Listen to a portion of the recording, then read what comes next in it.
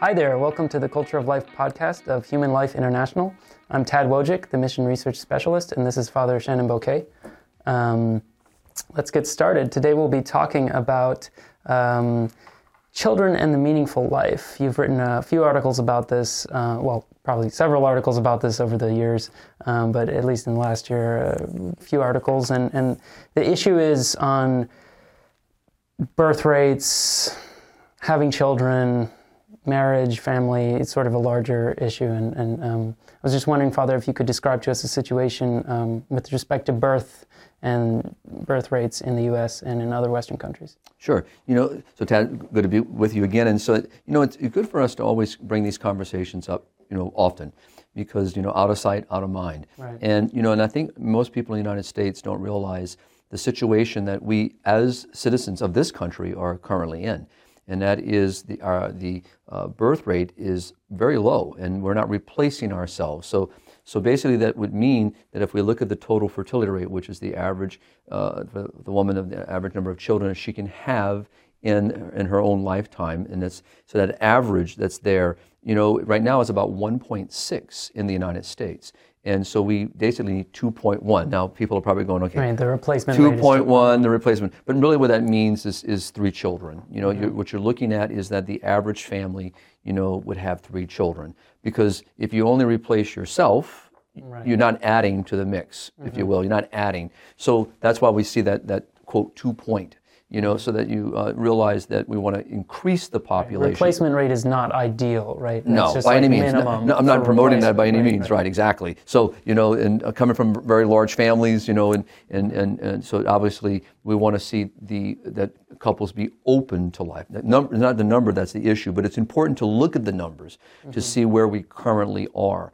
And for anyone that's been in our conversation on the life and family issues realizes that the birth rates and the total fertility rates have been well down across the planet, and the numbers are very low, and it's been, people have, spoke about the demographic winter, the demographic bomb, and, from, not only from our spiritual side that we as Catholics would be talking about with regard to the sanctity of marriage, the conjugal act, the fruitfulness of marriage, the openness of marriage to children, but then you have the other side of the equation, which is also that practical side of it, is that lower population. What are the consequences of that? What happens, if we reach a point where we are well below, the replacement level? How does this impact our social services, our healthcare services? How does it impact, the issue of social security? And here in the United States, if you're in a country where it's socialized medicine,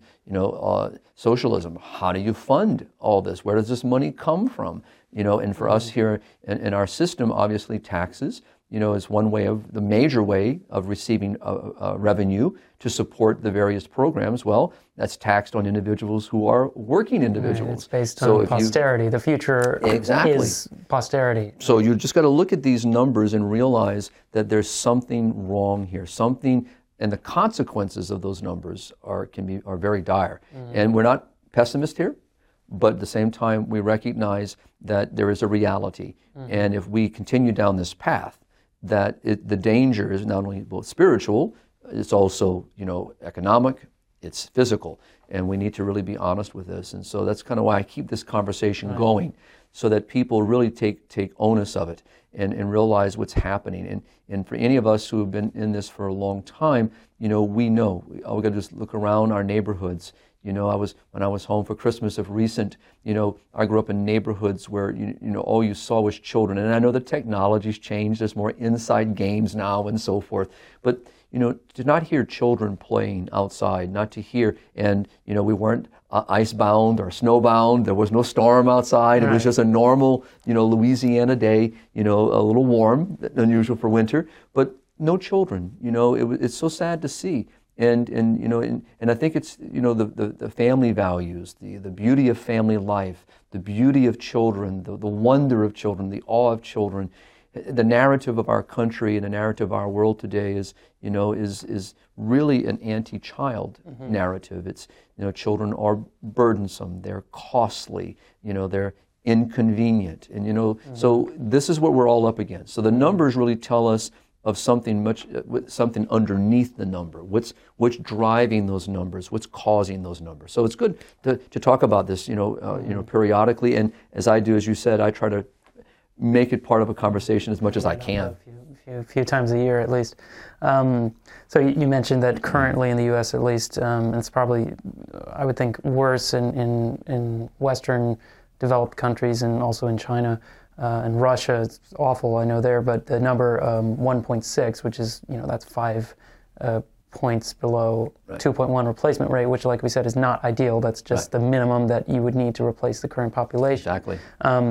Last November, in your article, Children in the Meaningful Life, you mentioned that poll from the Pew Research group said that 44% of non-parents say it's not too likely. Right. Quote, not too likely that they're going to have kids, or not at all likely. So that's up from 2018 when it was 37%. So that's still a minority, but it's a huge minority. I mean, and among those who are having children, we can assume they're probably not having very many, 1 or 2 maybe. So I guess the question is from like a cultural commentary standpoint, what can you say, Father, about how it's come to this point? And as you asked, basically the question is, why don't people want kids? Right. Well, and I think that's important to add, and for us and our audience nothing happens overnight, and nothing occurs in a vacuum. Mm-hmm. So what we're experiencing now is decades of this narrative, and the narrative, maybe didn't start out directly, with, shouldn't have so many children. A good friend of mine, who is, he and his wife were fortunate in the sense of being blessed with a large family. And, not long ago, they were in the grocery store together as a whole family, which is not always easy, getting all the kids together. So most of them, they're separate. This was the first time that this particular cashier sees them all together, and made a really very disrespectful comment, to them. Basically giving not giving the impression, but just basically saying, your large family is part of the problem of our, affecting our culture, affecting our climate, affecting our environment, and so basically your footprint's too big. Mm-hmm. And this is what people hear, and this is what people believe, and what the Pew Center really does by its numbers, it kind of exposes, in other surveys of why people kind of feel the way they feel. But we shouldn't just look at it as, that's what we feel today. Like I said, you just quoted a number. Just a few years before, the number was in the 30s. Now we're in the 40s, which means this trend, if we do it another 5 or 10 years out, we'll see where the numbers are in the 50s. Could be in the 60s, because it's just really working very quickly.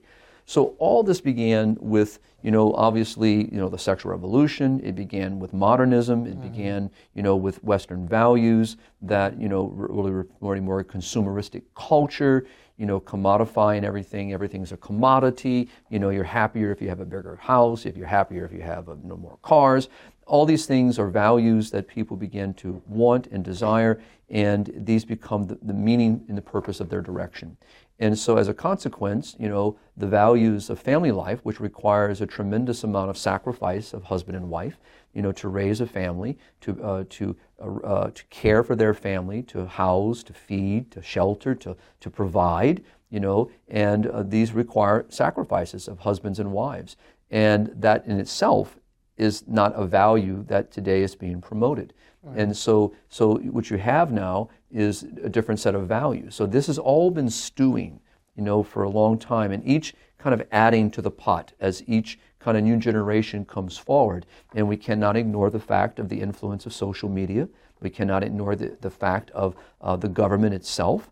We cannot ignore the whole contraceptive mentality and industry. That's what I was going to say. That word, that phrase, contraceptive mentality, I've heard that used before, and it seems like it's the nature, because the whole idea of not having children is completely, of course, it was unthinkable to anyone, or having few children is unthinkable to any kind of marriage relationship before basically 1960 or. Well, we know earlier. that contraception has been with us, for centuries, in a sense of its use and its application. Mm-hmm. But to see today, where obviously with the development of technology, its availability, its readiness, and the whole feeding of that industry. But I think also maybe the desire, or at least the kind of acceptance of it by most people. Right.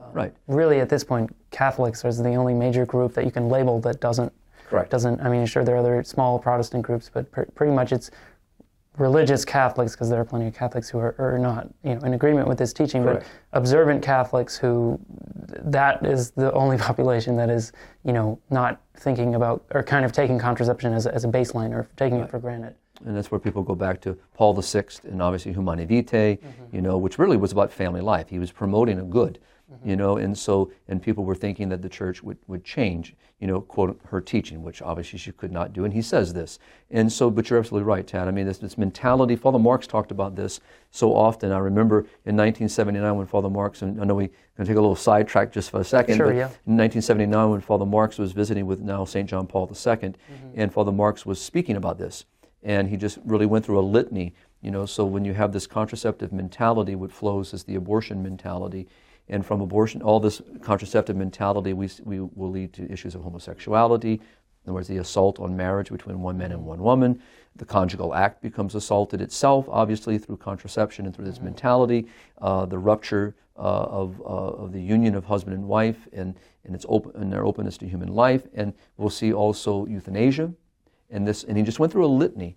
And this is when John Paul really said to Father Marks that if you were to take this message, take this truth, and you bring it around the world, then you will be doing the most important work on earth.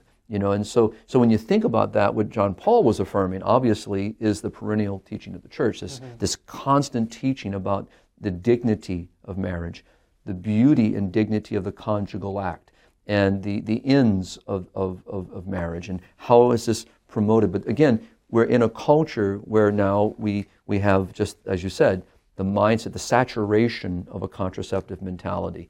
We have the saturation of a perverse abuse of the gift of human sexuality, where sex is really seen, really as almost an entertainment, just a daily way of life. I've heard of it described by some people with this, in describing their former view before a conversion, actually, that it was it's like a two-player sport. A recreation. Yeah. Right, right. And so you have that, and then you start adding all the other complexities to it. And and so the narrative, I mean, look within our industry today, the social media, look in movies, look in how that, kind of, you look on the back of people's cars and you'll see just two little stickers, the husband and wife, and you'll see a pet. You don't see a child, you don't see, and so what happens is this just further advances a narrative.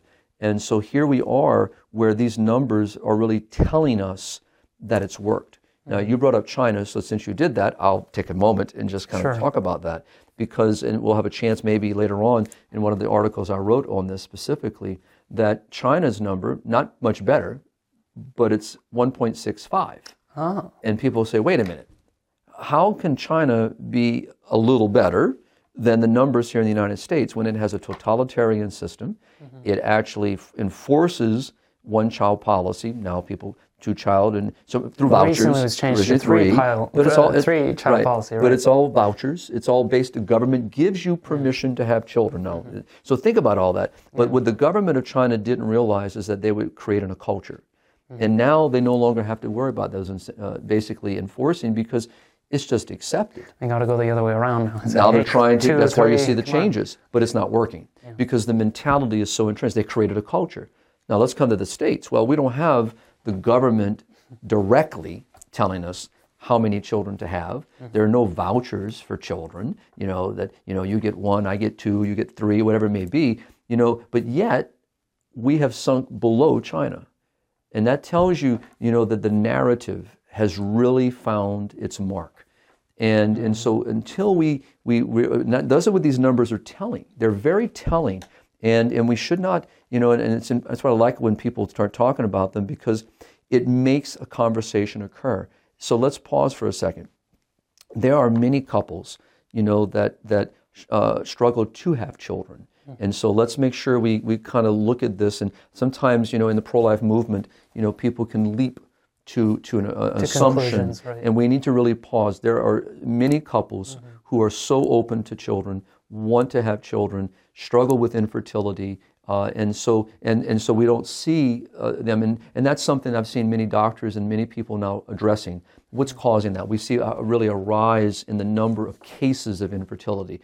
that's another conversation. But it does show you, what's happened, that we have these difficulties within our culture. And so I want to pause, because we shouldn't ever leap that when we see a couple that doesn't have children, they must be contracepting, but it may be completely untrue. And so that's why we should never make any judgments and any assumption. But at the same time, we need to have this kind of conversation, because, we need to talk about, the marital, the conjugal act and the marital embrace, and talk about all this. Right, and one of the promises of marriage is that it will be fecund, right? So meaning having children, fruitful. Right.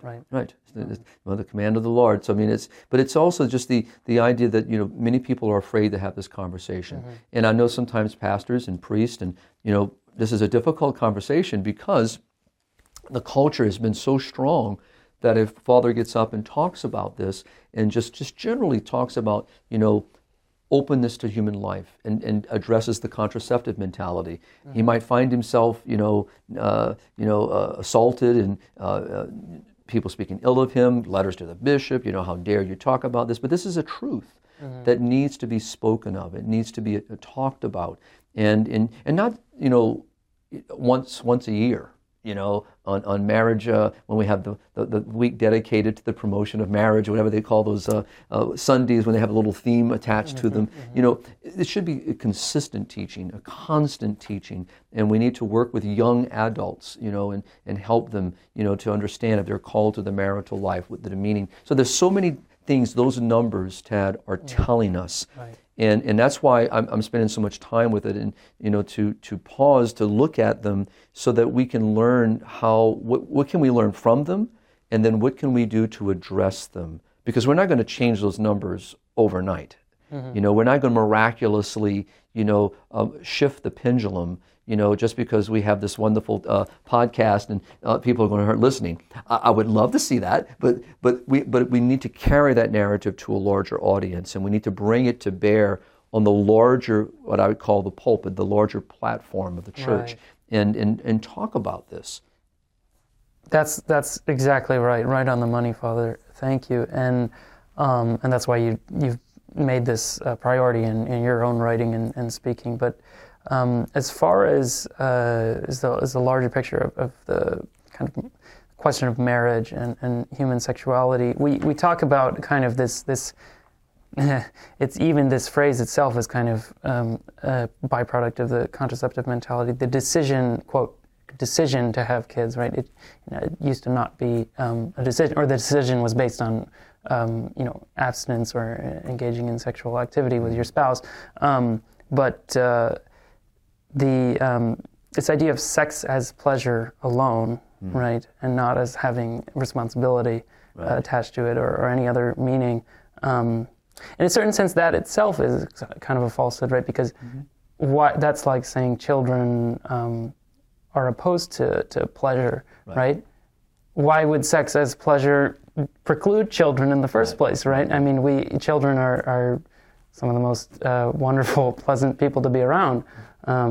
Well, think of it this way, like one doctor said so beautifully, the gift of sexual expression between husband and wife, that is where, and only where, this full gift of self is meant to be shared and lived and expressed. So that's the first thing. Now that goes against the narrative right there. Right. All right. Okay. Step one. So that's step one. That immediately I would get nailed to the wall for that. Right. But that is the truth. And so, as one doctor that always says, that the gift of sexual expression between husband and wife in the conjugal act is about bonding and babies.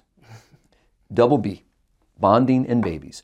And if we keep that in mind, that it's not, one is not opposed to the other. And so that the realization is that this beautiful expression of love between husband and wife, always open and receptive to the gift of life, is that's always present. It's never not to be present. And so in these moments of life and love between husband and wife, it is always meant to be a welcoming environment, an open environment, a receptive environment, to be open to God's will for them, and for them to open themselves to this wonderful gift and expression, the fruit of their love, a child that may be begotten in that moment, not created, in the sense of how we today, sadly, in our culture, a child is begotten and right. There's no engendered. such thing as a Planned Parenthood in that sense. Right.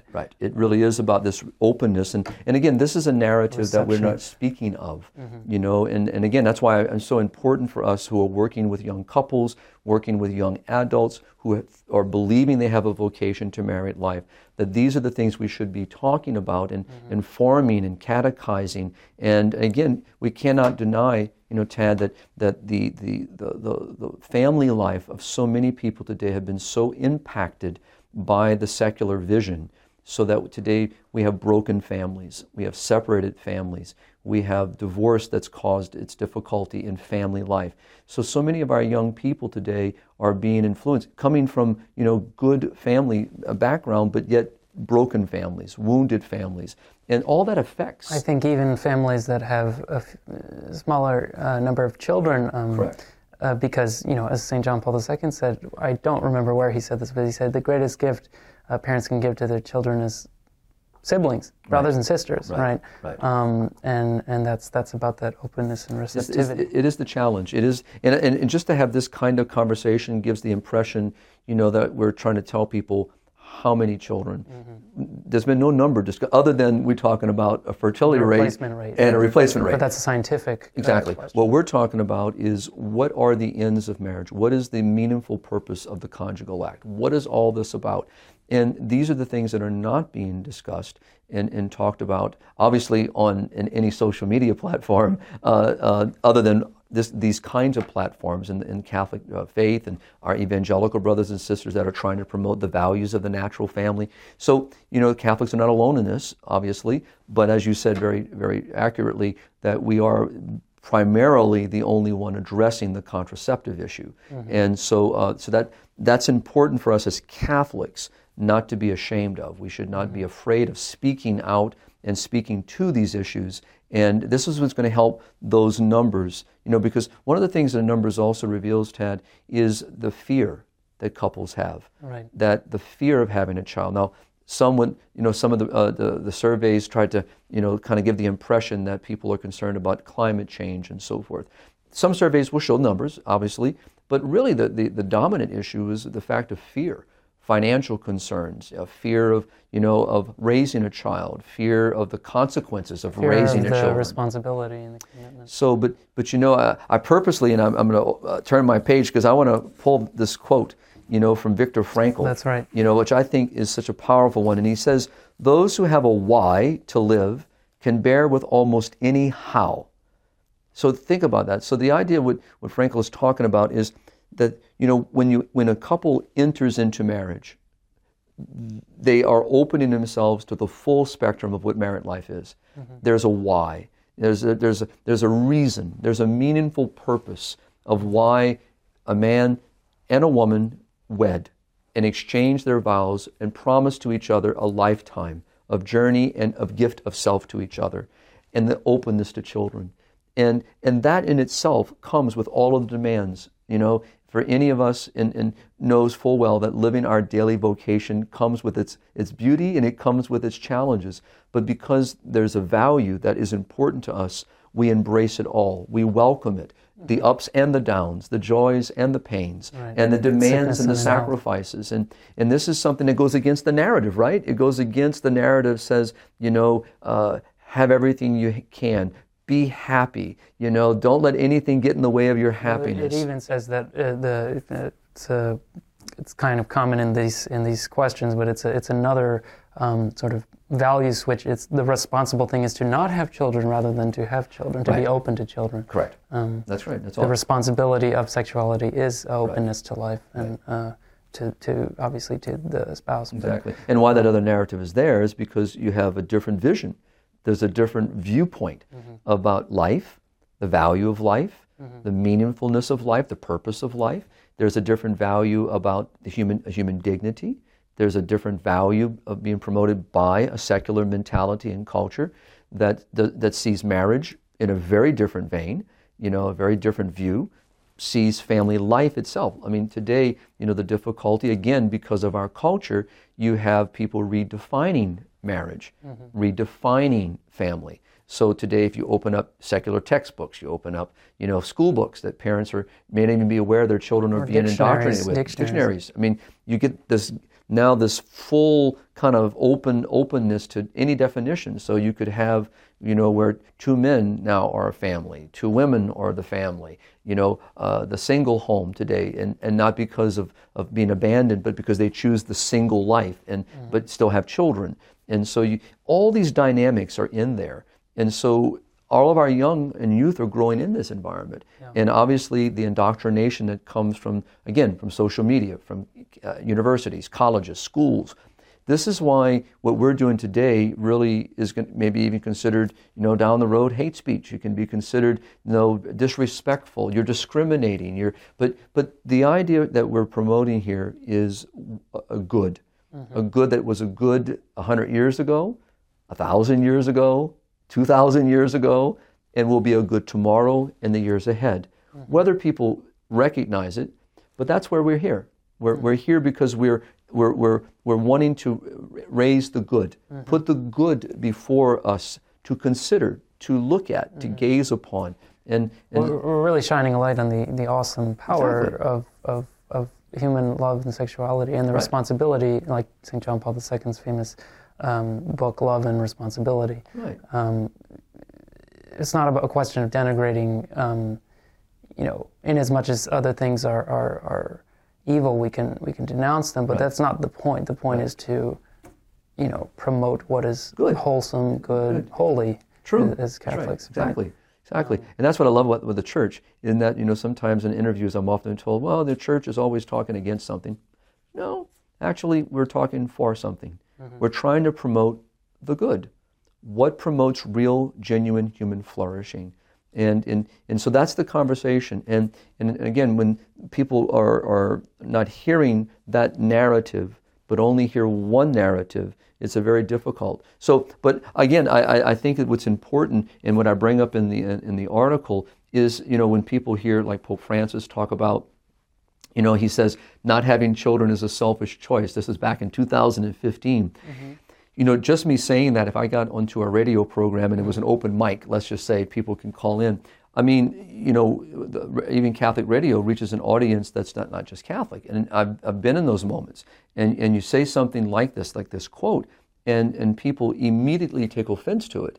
But if we only stop and pause and look at the what we are saying across the board, whether we're dealing with, the issue of openness to human life, the beauty of conjugal love, or whether we're talking about the issue of euthanasia, abortion, the issue of physician-assisted suicide, all the things that are we're dealing with today, it all comes back down to what is the value that we are promoting, what is the good that we're advancing, and so here what Pope Francis is just saying is a truth that to purposely to intend not to open oneself to human life, to intend that, to purposely do that, is a selfish act.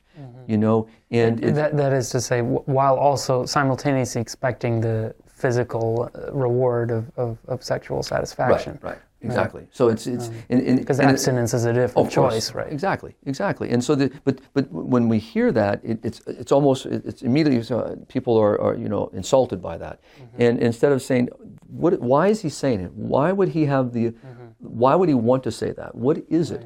And that goes back to Paul VI, in many ways in Humanae Vitae, talking about something that has always been a good, marriage, the ends of marriage, the conjugal act, and to talk about it in such a manner that really elevates the beauty of what marriage is. You talked about that doctor, a friend of yours, who said bonding in babies. That's kind of a slangy way of putting the procreative and the unitive functions of marriage. Bonding in babies. I've started incorporating that. I like that phrase, actually. I think it's very good. But it's important, and the Holy Father is just saying, as you look out and you realize, like John Paul in Evangelii Vitae talked about with euthanasia. So we got the same thing, is, if we have a culture, what he called the culture of death, that doesn't see the value and the beauty of life, and doesn't see the meaningful purpose of life, and doesn't see its full spectrum of what it offers and what life really is, and what we're moving toward and what we're participating in, then we're going to get to the end of life. And if I didn't value life here, and I was close to life, and I was selfish here, what would things going to happen over here? So when there's a demand upon me to care for my mother, my father, my sister, that same mentality is there. And so it's important to see, how this unmasks itself in human life. And those, like I said, those numbers are telling of a deeper systemic issue. And that's why it's important and imperative upon all of us, all people of goodwill who see these goods and want to promote them. We need to start talking about them. We need people to write about them. We need our theologians to teach about them. We need our pastors to preach about them. We need our Catholic writers and so forth. We need our parents. Everyone's got to come to this table and to talk. When I was and I still celebrate weddings periodically, mostly now for friends, because I work and serve Human Life International full time. So I'm not in parish life. So I don't have the availability that I once had. But in every preparation, but especially during Mass for the wedding, I talk about the beauty of marriage, and I talk about the beauty of children, and I even challenge the whole congregation. Because there are many young couples out there, right. And to say to them, don't buy the narrative, of the world. Open yourself to what God wishes and what God is desiring and the wonder that God has created. And many times at the reception, because I go to the reception, for a while, and it's so wonderful. Most will come up and just have questions. Because no one's talked to them about it before. No one's mentioned it to them before. And sometimes you get the other side, and that's okay. But it opens up a conversation that would not have happened if I had not brought up the conversation. Right. So we shouldn't be afraid of that. And so again, this is why I keep coming back to it, because it really is an issue. And from another point of view, just so that we're honest here, we've had many secular personalities talk about the other side of this equation, which we should not ignore, and that is, what are the consequences if we keep down this path? We brought it up in the very beginning. What are the economic impact? How does this affect our social services? This is something Elon Musk, of all people, recently. Well, I guess you would maybe expect him to say interesting things, but brought this issue up, which is interesting because most billionaires are kind of on the opposite end of the spectrum. Right. But he sort of sees the data. He's just looking at it from that practical, pragmatic, economic standpoint. Exactly. That it's unsustainable. And demographers actually, speak about, that there is a point where it tips so far down that there's no recovery. So now, I've seen many different numbers. And so I don't need to bring that up in here, but because I'm not seeing something that really says this is the number. Right. A lot of things play into that. But we should not ignore that there comes a point, where there may be no recovery, for a given culture, for a given, country, that if they keep, and if you look in Asia, some of the lowest, total fertility rates, birth rates, replacement levels are the lowest in Asia. In Eastern Europe. In Europe as a whole, right. And we deal with these numbers. We talk about these issues in our mission field.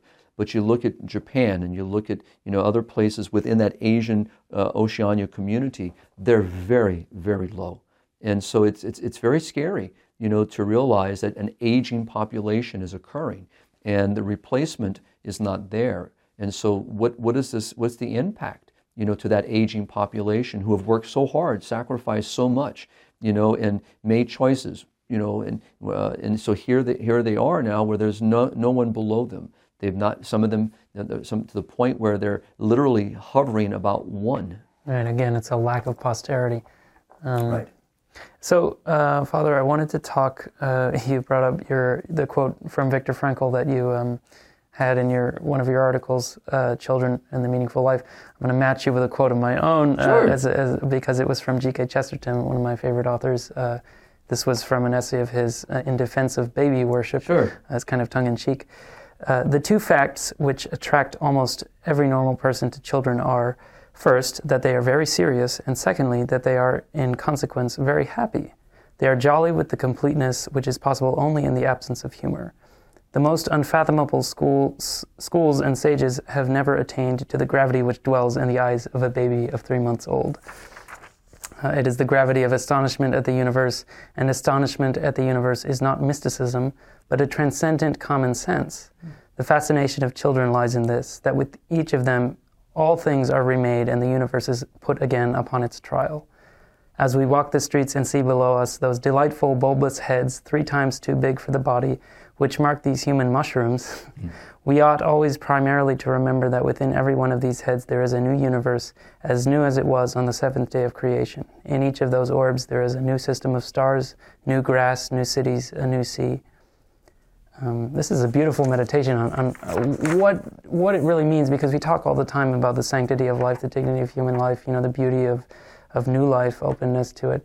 It seems to me that kind of a denigration of childbirth and more children is a denigration of personhood and the newness of creation, like G.K. Chesterton mentioned, in new life, an unrepeatable person, right. Like scientifically unrepeatable in the DNA and everything.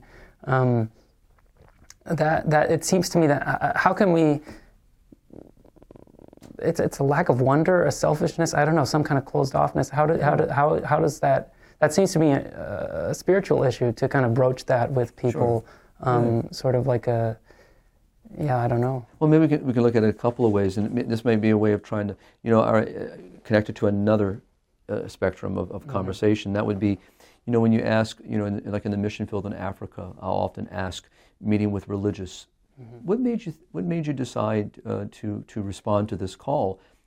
Inevitably, because Sister so and so was so happy. In other words, the reason why I'm bringing it and compare it to this is the wonder of life. Right. The beauty of that individual, the impact of that single individual, the wonder that that individual brings to all of creation, the skill, the ability, the creation, the creativity, all that this child and this person is going to bear in that life, the impact of that one individual is something we should not ever diminish or take for granted, and the realization that each one has so much to bring to the human family, and to see that awe, which a child does, and a child brings, and I often say this as well in these kinds of conversation, that our young people need the wisdom and the wonder of our elderly and our older people who have walked the path of life, experienced different things. They bring that wisdom to bear, but our older people need the creativity, the joy, the wonder, the energy, the vitality, all that the young bring. So to me, I when I consider what Chesterton says, I look at that in all of its wonder. And to like you said, Tad, each person is irreplaceable, irrepeatable. And that, to lose a life, and just naturally is we are far greater for having had this life, but we now are less for not having this life present to us. And so we keep their memories alive because they were of great value. And so this is something that we need to really also consider as we have these kinds of conversations, and so that we see the value of life, the wonder of that life. So again, I just return, to back to the beginning with those numbers a little bit, just to kind of help our audience, just to, in a sense, by hearing me say it again and again, might make us really question ourselves. What's my understanding? Am I aware of what makes these numbers really what they are? What feeds these numbers? What's creating these numbers to be so low? What's the mentality out there? What's the systemic reasons that have brought us to this pivotal moment? And I would say that this is a pivotal moment. In the United States, it's about 5 years now that we have been below the fertility rate. We're burying more people than we're giving birth to. And what masks this is immigration, all right? So the numbers in population seem, to be steadily rising and so forth, but that's immigration feeding those numbers. It's not the actual birth of children, right. So, and so we're reaching a point where, these consequences are going to start. That's what Musk is talking about. He's looking at it, a person who is in the commercial business, he's looking at it from an economic point of view, a financial point of view. And, we should not ignore that. I mean, that is real.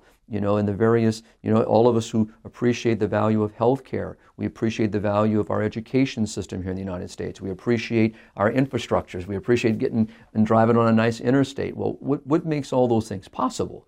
what funds all these programs. It's money. And that doesn't just come off a tree, all right?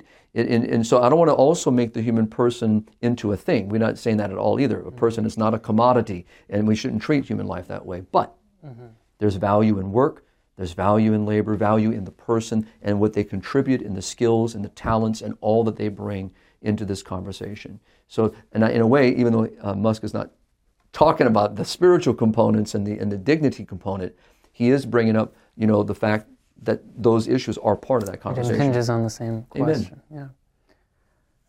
Yeah. Okay, Father. Well, thank you very much. I think I just have one last question. Sure. If you could, maybe there's people in our audience who are discerning marriage, or young Catholic couples, maybe not Catholics, just young couples wondering about whether to have children or not.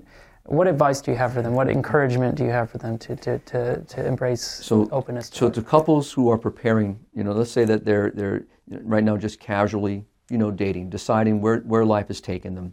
First of all, if you feel within your prayer in your heart that marriage is what you feel called to, and this is what you're moving toward, this is the time to start praying for that individual, that person that you're going to be able to spend your life with and share your life with, and to live a sacramental life with, to live a life in God, in the beauty of marriage. Start praying, and being open to that person, and it may not always fit, the little box that people create for themselves, but to be open and to pray that one's vision will see that and recognize that individual and respond, generously to that. And then for couples that already moving toward marriage, and maybe they're now into that stage where they've made a commitment, they might be engaged. This is also the time, to start really, and hopefully they already have been, but now that they are moving in that stage, is to start praying. Lord, we're open, to the beauty of life. We want to be a family, we want to have children, and so it's not a question of praying, for a number. The question really, or the issue really is, it's just expressing an openness and trusting God, and trusting, that we'll use our gifts wisely and prudently, and that we will be good stewards, of ourselves and couple, and welcoming, what God may, and what we may think may be some kind of number. Again, I'm not pushing number by any means, but to be open, not to even consider that. I mean, it's good to talk about. I mean, a great story you hear from so many couples that I've come to know over the years, and say, when we start first dating, we talked about, being open to, 3 or 4, maybe, children, and here we are now with 7 or 8 later, and so grateful that we did this, and then. And so, but again, it's not a question of the number. The question is the openness, the receptivity, the self-giving that marriage is, and the conjugal act that is always welcoming and always open and always receiving, and it's a mystery too, because absolutely. It's God's work, right? Absolutely. That really brings absolutely. a new life. And to realize that, that's what I would encourage couples preparing, couples that are married, and maybe, so let's start with couples who are struggling with infertility. The church has some beautiful teaching on this and some moral guidance, and I would encourage couples that may be struggling with infertility, that may not even be aware of what the church teaches morally on these issues, and the guidance the church offers, that, if there's a question, it'd be very good for them to look into what does the church say and what does the church offer. And she does offer some wonderful assistance in assisting couples in having children morally. There are a lot of things that are immoral that are out there, like in vitro fertilization, and those things. Surrogacy. We need to make sure that these are off the table, and they're not morally permissible and not morally sound. And so we need to make sure we help couples. And then those couples that that are open to children, and maybe already have a couple of children, and thinking, hey, we're done. I want to just challenge it. I'm again not going to talk about a number, but just not to be closed. To be open to the beauty of life. And there's so many stories I could share. Time doesn't permit. But I remember it was one couple in particular I'm thinking of right now. Their youngest child is graduating this year from high school, and I baptized almost all their children, but one. And I jokingly, and it's jokingly in the family that I'm the reason, for quote the last two, and not from the reason, other than by a prayerful encouragement, of course. But I always question to watch how you say that in public forums. But the idea of our priests need to encourage, and I did, and I didn't do it in a public forum. I didn't make fun of them, but I just said, don't be afraid. You might think that that the number of your family is now coming to an end. Don't be afraid. Don't be open. And to hear them today saying, what would life be like without these two blessings that we had beyond what we thought? And they're grateful. And they're grateful. And then again, at the same time, this is where the church comes in. We have families that really struggle. They really have a difficult time. This goes back to the me. What am I doing to help?